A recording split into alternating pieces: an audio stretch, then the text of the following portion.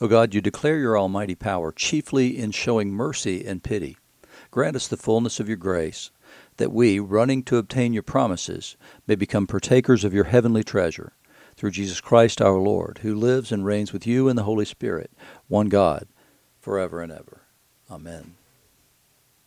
You're listening to Faith Seeking Understanding, and I'm your host, John Green. This is the Sunday edition for September the 26th, 2021. The psalm today is Psalm 124, and that's the place where I kind of want to begin because it encapsulates what I want to talk about today, and that is, where does your power come from? Where does your strength come from? It begins this way. If it had not been the Lord who was on our side, let Israel now say, if it had not been the Lord who was on our side when people rose up against us, then they would have swallowed us up alive when their anger was kindled against us. Then the flood would have swept us away. The torrent would have gone over us. Then over us would have gone the raging waters. Blessed be the Lord, who has not given us up as prey to their teeth. We have escaped like a bird from the snare of the fowlers. The snare is broken, and we have escaped. Our help is in the name of the Lord, who made heaven and earth.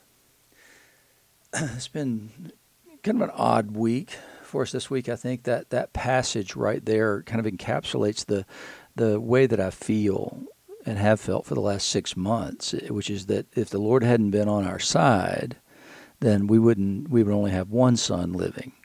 Instead, the Lord took our side, and I'm so grateful for that. And I've also had a couple of opportunities in the last week to pray for other people, one of whom has a son who's older than Will, but nonetheless had a stroke at the age of like 42 or 43, and nearly died from it. And she reached out to me that night and said, please be praying for my son. And so it was a pleasure to do so. And God is healing him. He's bringing him back and restoring him to his family, his wife, and 3 children. It's an exciting thing, but it's because the Lord is on his side. And he told the story of having a vision while he was in the ICU of a huge angel there watching over him. And he knew that it was breathing and it beating its wings, and it was the breath of life that was being pushed into him through that. And it's been really exciting to see how much of this he ascribes to the work of God in his life. We had a friend who had a similar kind of a vision of Will when he was in the hospital. She told me that I think the first day, maybe the second day, that what she saw was this huge angel, larger than anything she'd ever seen in her life, that was standing over the bed, behind the bed, sort of keeping watch over him. And so every single day after that, when I first went into the room in the ICU, I greeted that angel and thanked him for keeping that vigilant watch over him. And especially as we went through sort of a comedy, not at the time, but a comedy of errors with misdiagnoses by doctors in that ICU unit, that we needed the Lord to protect him from the harm that wasn't intentionally aimed at him, but through misdiagnoses, they put his body into some shock and things like that. And so the inflammatory response was evoked when there was no need for the body's inflammatory response. So I believe the angel watched over and tended over that process, and we're grateful for that. I have another friend who reached out to me a couple of weeks ago and said she had a friend that they were really afraid was going to die. She was in the hospital with COVID and all this, and so we started praying, and the Lord turned that situation around. That doesn't make me anything special. I'm just, in all these cases, privileged to be part of a group of people who pray for things. But there's been plenty of times in my life when I have not seen it go the way that I wanted it to go, right? That I've prayed about things, in some cases for years, and never seen the fulfillment of it, and in some cases seen it go in exactly the opposite direction from what I prayed. So there's no magic in my prayers, but that doesn't mean I stop praying, because occasionally we see things that are glimpses of God's power and God's glory, and we are praying in accordance with His will, and we see then what God does.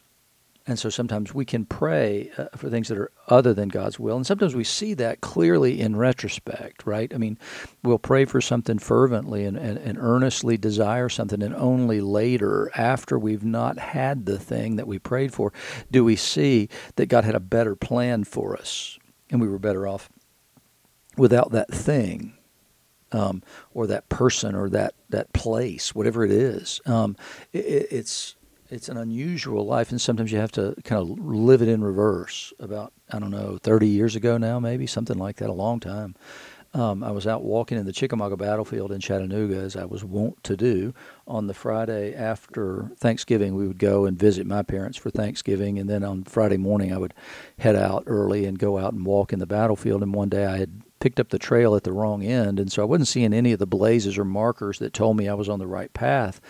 And at one point, I turned around for some reason and saw the blaze behind me pointing the other direction. And I realized that I had started at the wrong end of the trail, and then began to apply that same idea to my life and began to look back across my life to see the places where there were more or less inflection points, where I wanted a certain thing to go a certain way, and it went exactly the opposite way, and how thankful I was that God had not granted those prayers of mine. So it's not always the places where you see God do things in accordance with your prayers when you're excited about that. Sometimes it's better to look back and see, what if God had granted the prayer that I had at those inflection points in my life that put me in a different place than I wanted to be, or with different people I wanted to be with. There's all kinds of things like that where I could look back and now be thankful for that in looking back at it, that God had prevented me from my own sort of bad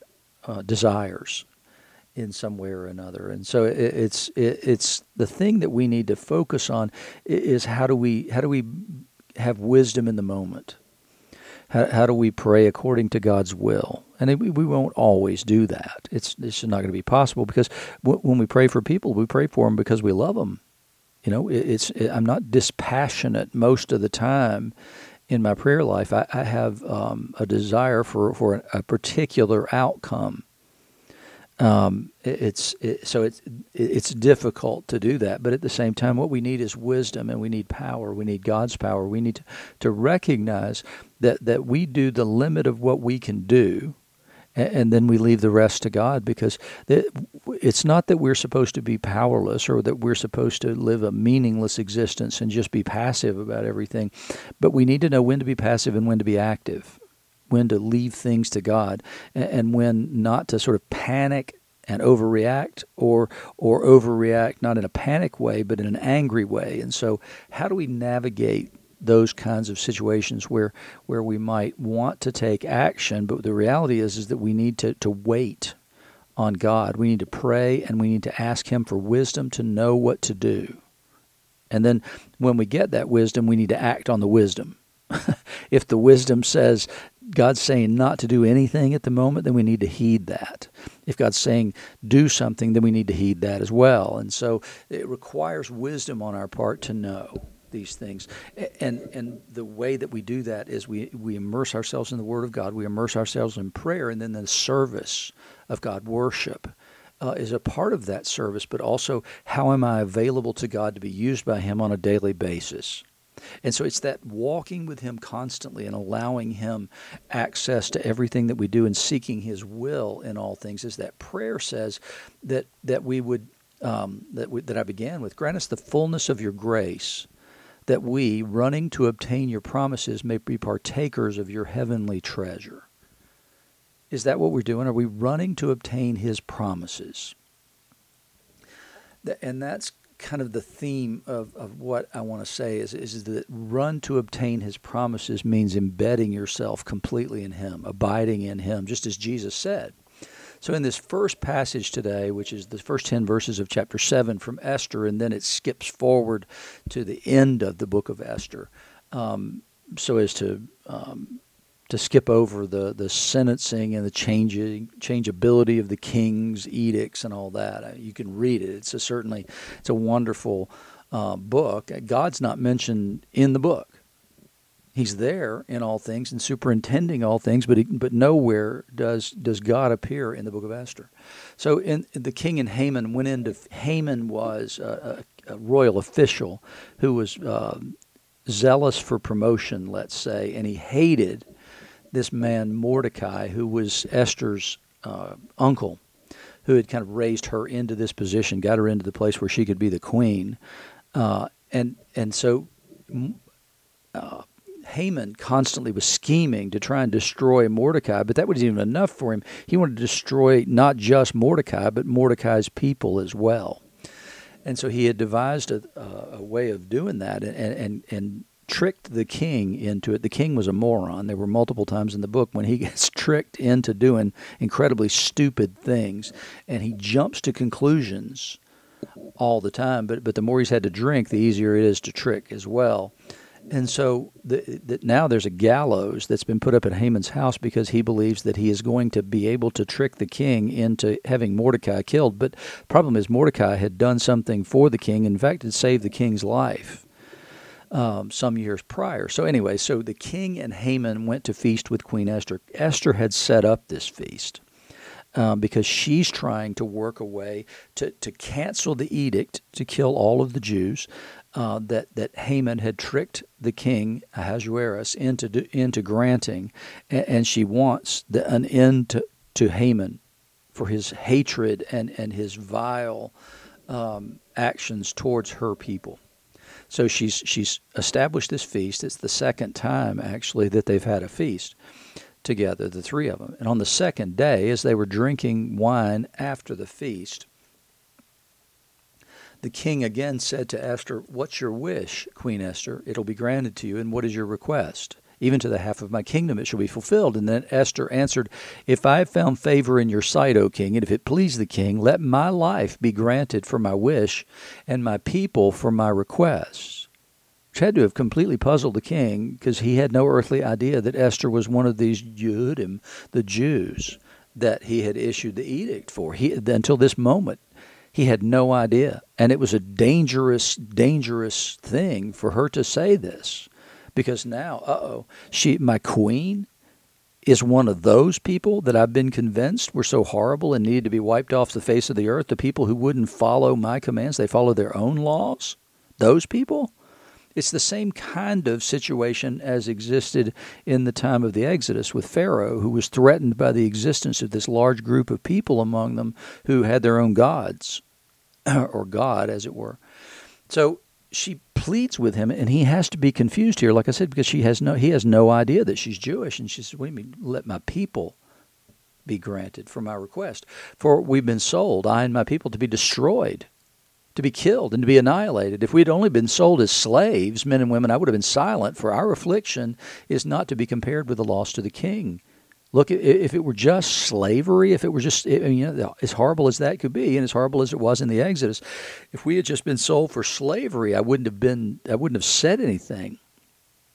But there's more to it than that. We've been sold to be killed and slaughtered, just like Pharaoh slaughtered the Hebrew children. I mean, there's so many echoes of the Exodus in this. It's absolutely unbelievable. So then the king, Ahasuerus, said to Queen Esther, "Who is he and where is he who has dared to do this?" And Esther said, "A foe and an enemy, the wicked Haman, who is right there." And he was terrified before the king and the queen. And then the king gets up in his wrath from the wine drinking and went into the palace garden. But Haman stayed to beg for his life for Queen Esther, for he saw that harm was determined against him by the king. He knew how this was going to play out. And then the king returned from the palace garden to the place where they were drinking wine as Haman was falling on the couch where Esther was. And the king said, "Will he even assault the queen in my presence in my own house?" Again, echoes of the beginnings of the Exodus, the beginnings of the issue with Joseph being accused of taking advantage of the wife of the man that he was serving at the time. And so here the king comes in and he misunderstands this situation. He doesn't see Haman begging for his life. What he sees is a man trying to rape his wife, essentially. As the word left the mouths of the king, they covered Haman's face. And what that means is that in those times and in that region, what would happen was once a man had been condemned to die, they would cover his face. So he was as good as dead. And so that's what's happened here. The king says this, and they immediately cover his face. Then Harbona, one of the eunuchs in attendance on the king, said, "Hey, moreover, the gallows that Haman has prepared for Mordecai, whose word saved the king, is standing in Haman's house, 50 cubits high." That's about 75 feet high. And the king said, "Hang him on that." So they hanged Haman on the gallows that he had prepared for Mordecai. Then the wrath of the king abated. And then there's some other stuff that happens in all this. As I said, please read that. And then Mordecai recorded these things and sent letters to all the Jews who were in all the provinces of King Ahasuerus, both near and far, obliging them to keep the 14th day of the month of Adar, and also the 15th day of the same, year by year, as the days on which the Jews got relief from their enemies, and as the month that had been turned for them from sorrow into gladness, and from mourning into a holiday, that they should make them days of feasting and gladness, days for sending gifts of food to one another and gifts to the poor. That festival is known as Purim. It's the casting of lots. There's a more behind that than that, but it's a time of great celebration. It's costumes and all kinds of things that go on during the Feast of Purim, which is in the spring. So that's that lesson. And what is the lesson of that, right? I mean, so it's Esther trusted the Lord. She made herself known to the king as one of those people, one of those dreaded outcast people who were scheduled to be annihilated in the land. The king had authorized genocide and more, because genocide tends to be 10% of something. No, he's going to wipe them out completely. That was the edict. It was that it was open season on Jews. And so here, what she does is she identifies herself as a Jew. It's important for her to do that, as it was important for Moses to identify himself as a Jew when he came before Pharaoh, because he had grown up in Pharaoh's house, but he had to change his identity. He had to take on a new identity from, this is the one who was raised in the household. He had to take on the identity of being a Jew. And he first chose to do that when he stuck up for the Jews when an Egyptian slave master was mistreating them. And then when he comes back to the land, after he finally says yes to God's commandment to go back and be the human deliverer of the people, as he goes back into the land, remember that suddenly the Lord breaks out against him, and it's because he hadn't circumcised his children. And so there in the wilderness, those children have to be circumcised, because he can't have a foot in both worlds. His children have to be part of that covenant as well.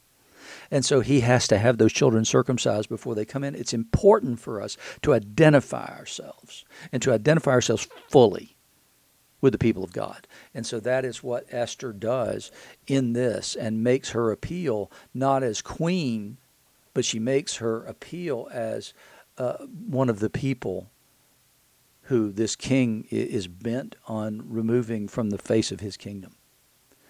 In the gospel passage today, John says to Jesus, this is Mark 9:38-50, John says to him, "Teacher, we saw someone casting out demons in your name, and we tried to stop him because he wasn't following us." And so what it would imply here is something you see actually in Paul in Acts.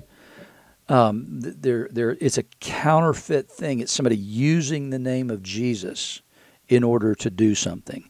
You see that with the 7 sons of Sceva, for instance, who decide that they don't know who Jesus is, don't really care who he is, but they see Paul doing great things in his name, and so then they began to try and invoke this Jesus who Paul knows and speaks of, in order to do miracles. Well, the problem was that the tables got turned on him, and the demons came after him, because they said, "We know Paul and we know Jesus, but we don't know you." And so it's the same kind of thing here. These people have seen the power in the name of Jesus, and they're co-opting it and corrupting it for their own purposes. And so that's why John is upset with this. He says, Jesus says, don't stop him, for no one who does a mighty work in my name will be able soon afterwards to speak evil of me. In other words, if they're able to do things by invoking my name and co-opting that power of that name, then later they can't say bad things about me. And so it's important for us to understand these things. We need to see that they're not part of us, but we need to be careful about how we deal with that, because we don't want to bring dishonor on the name of Jesus. He says, "For the one who is not against us is for us. For truly I say to you, whoever gives you a cup of water to drink because you belong to Christ will by no means lose his reward."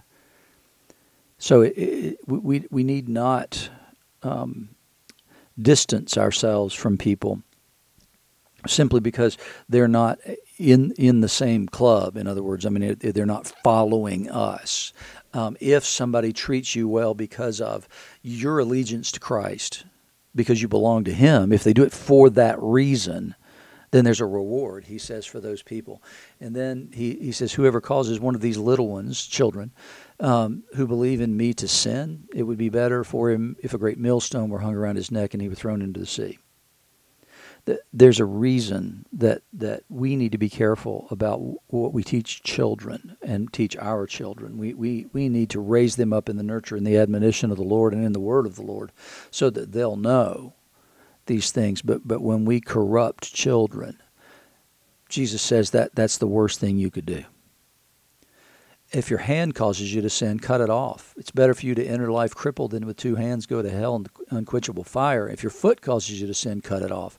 It's better for you to enter lame than with 2 feet to be thrown into hell. And if your eye causes you to sin, tear it out. It's better for you to enter the kingdom of God with 1 eye than with 2 eyes to be thrown into hell, where the worm does not die and the fire is never quenched. That's a powerful idea, right? I mean, most of us would have to be lobotomized because where's the source of our real problem? It's in our minds. It's in our hearts because the heart conceives of things, or the mind conceives of things, and then the heart desires those things that the mind conceives. And so the sin generates from within. And Jesus says this again and again in Scripture, but what he's saying here is that, the old saying is an eye for an eye and a tooth for a tooth, so that if somebody does something to you, then you in equal measure can respond to them. It's a limitation on how much the response can be, that it has to be a proportional use of force, but Jesus comes and says, apply that same thing to yourself. If your foot causes you to sin, if your eye causes you to sin, if your hand causes you to sin, then deal with that. So deal with that eye for an eye issue, but within yourself. Fight the war within. In the same way that old parable of an eye for an eye and a tooth for a tooth applies, go after sin in your life with that same attitude. Take that attitude towards sin in your life and deal with it ruthlessly, he says. And so does he actually mean that we should poke out our eyes and cut off our hands and our feet and all that? No, he doesn't. Obviously, he didn't mean for us to maim ourselves. Ultimately, there'd be nothing left, right? I mean, what's the source of the problem? It's my mind and my heart. Whatever my mind can conceive, my heart will desire. And if you doubt that, then look at the world that's around us today. And look at what he says in Genesis 6 about the state of the world in the time of Noah. The only desire of man's heart was only evil all the time. And so that's the genesis, the beginning of sin is desire. But it can be conceived first in my mind. I can see something, I can envision something, I can set it up such that it can only be desired. And that's exactly the message of Genesis 3, actually. It's desire. Isn't it good to be desired? Isn't it beautiful? It tastes good, and it's also desirable to make one wise.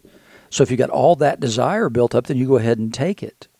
Whether you were told to do it or not doesn't really make any difference, because you have desire.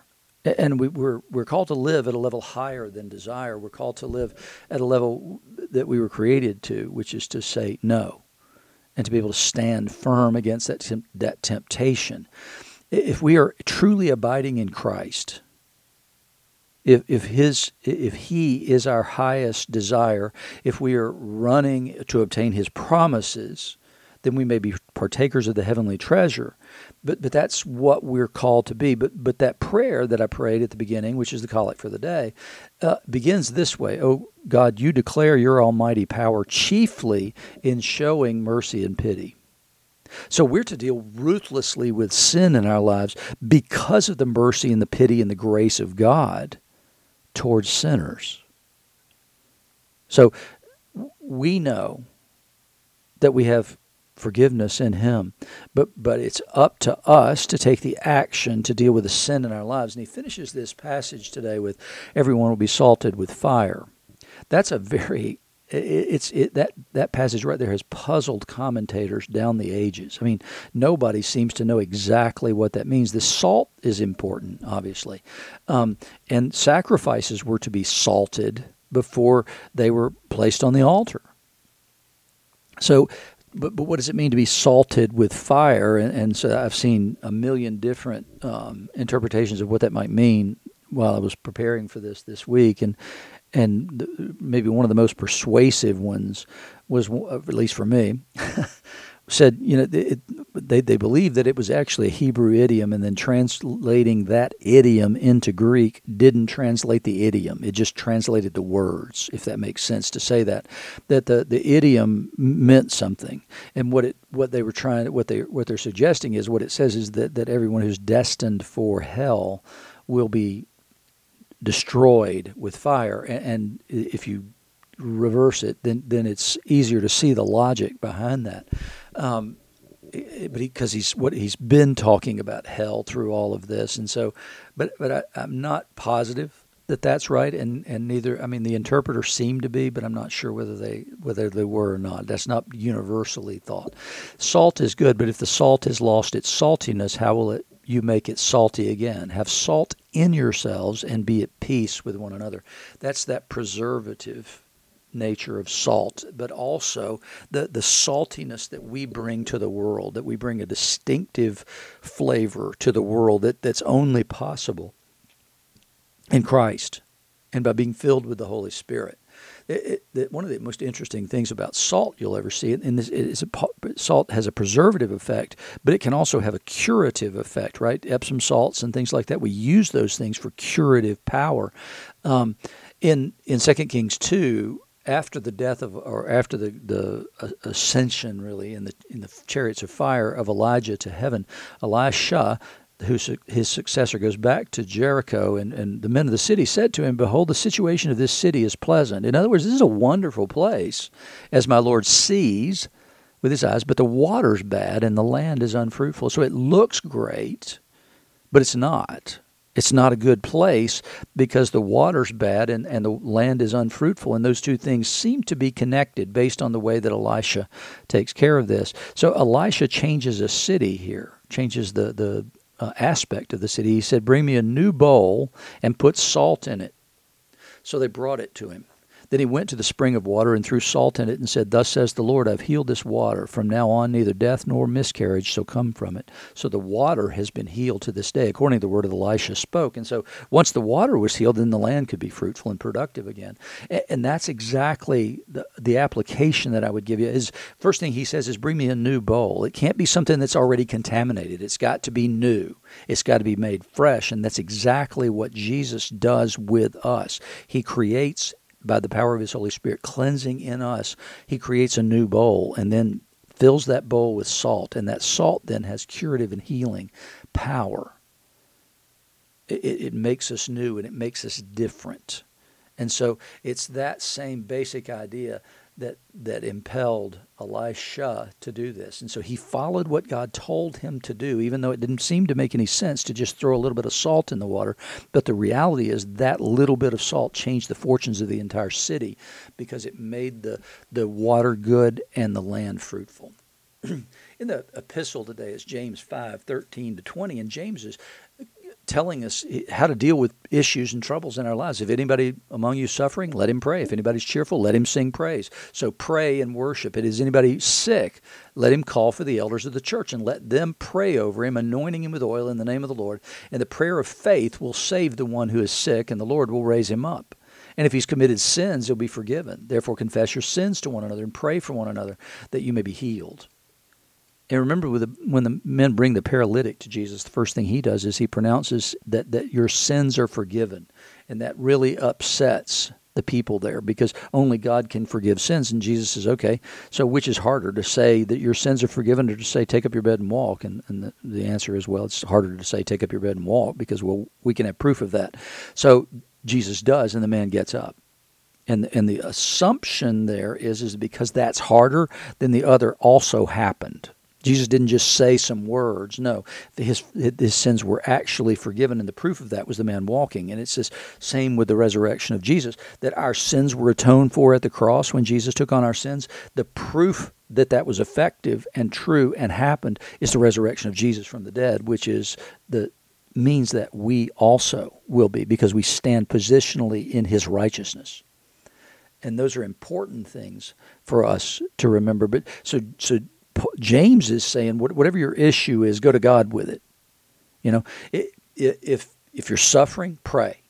If you're cheerful, rejoice. If you're sick, if you have sin, go to other people and ask them to pray for you. Have people come and pray for you. It's important that we do that. And like I said, I've seen the power of prayer and the power of answered prayer over these last several weeks in a couple of different occasions, and I'm grateful for that and thankful for that. And then he goes on to say, James does, the prayer of a righteous person has great power as it is working. And you might say, well, I'm not a righteous person. Well, confess your sins to the Lord and allow him to take that sin away from you and stand positionally in his righteousness, and then pray.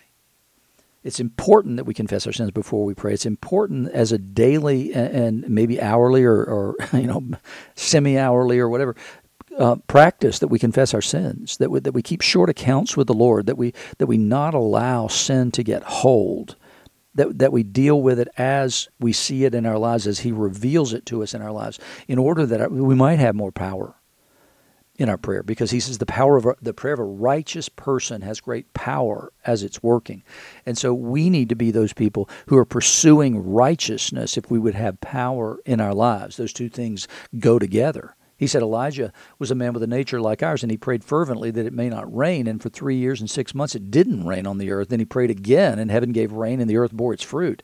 Again, going back to that same thing with Elisha, when he healed the water, that's exactly what happens here. Elijah was considered a righteous man, and so his prayer had power, because among all the people of Israel, including the king, he was remaining faithful to God in a time when it was difficult to remain faithful to God. And he called the king to repent and return to God. And yet, in spite of the fact that he's a king and Elijah just a guy, Elijah had the power because of his righteousness, because he cut out everything else. He refused to worship any false gods and only worshiped Yahweh. And so his prayer had a power that even the king didn't have.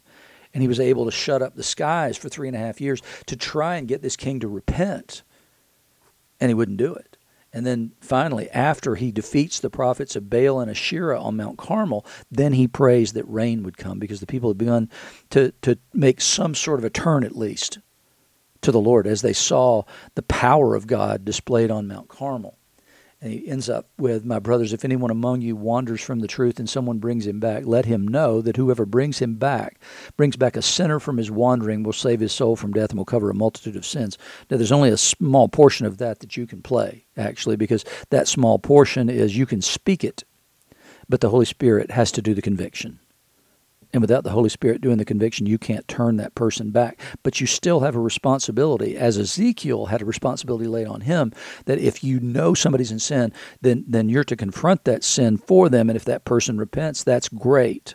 But if they don't, then it's on them. But he says, but if you don't tell them, then it's on you. And I remember when I was at Sewanee, we had an honor code there that required us to sign a pledge at the end of every single test we ever took. Teachers were not allowed to stay in the classroom during a test. In fact, because the honor code was intended to work this way, that if you saw somebody cheating, it didn't matter what your relationship to that person was, you were supposed to take the honor code seriously enough that you wouldn't want anybody to cheat and get something that they didn't deserve. So you were required to turn them in. And in fact, if I saw you see somebody else cheating, then I was bound to turn you in as well. And that's the way this worked. We're bound as brothers and sisters in Christ to call one another to pursue righteousness. And pursuit of righteousness means to forsake sin. And so we have a responsibility one to another to call one another back from sin towards righteousness, in order that person might fully participate in the kingdom now and in eternity.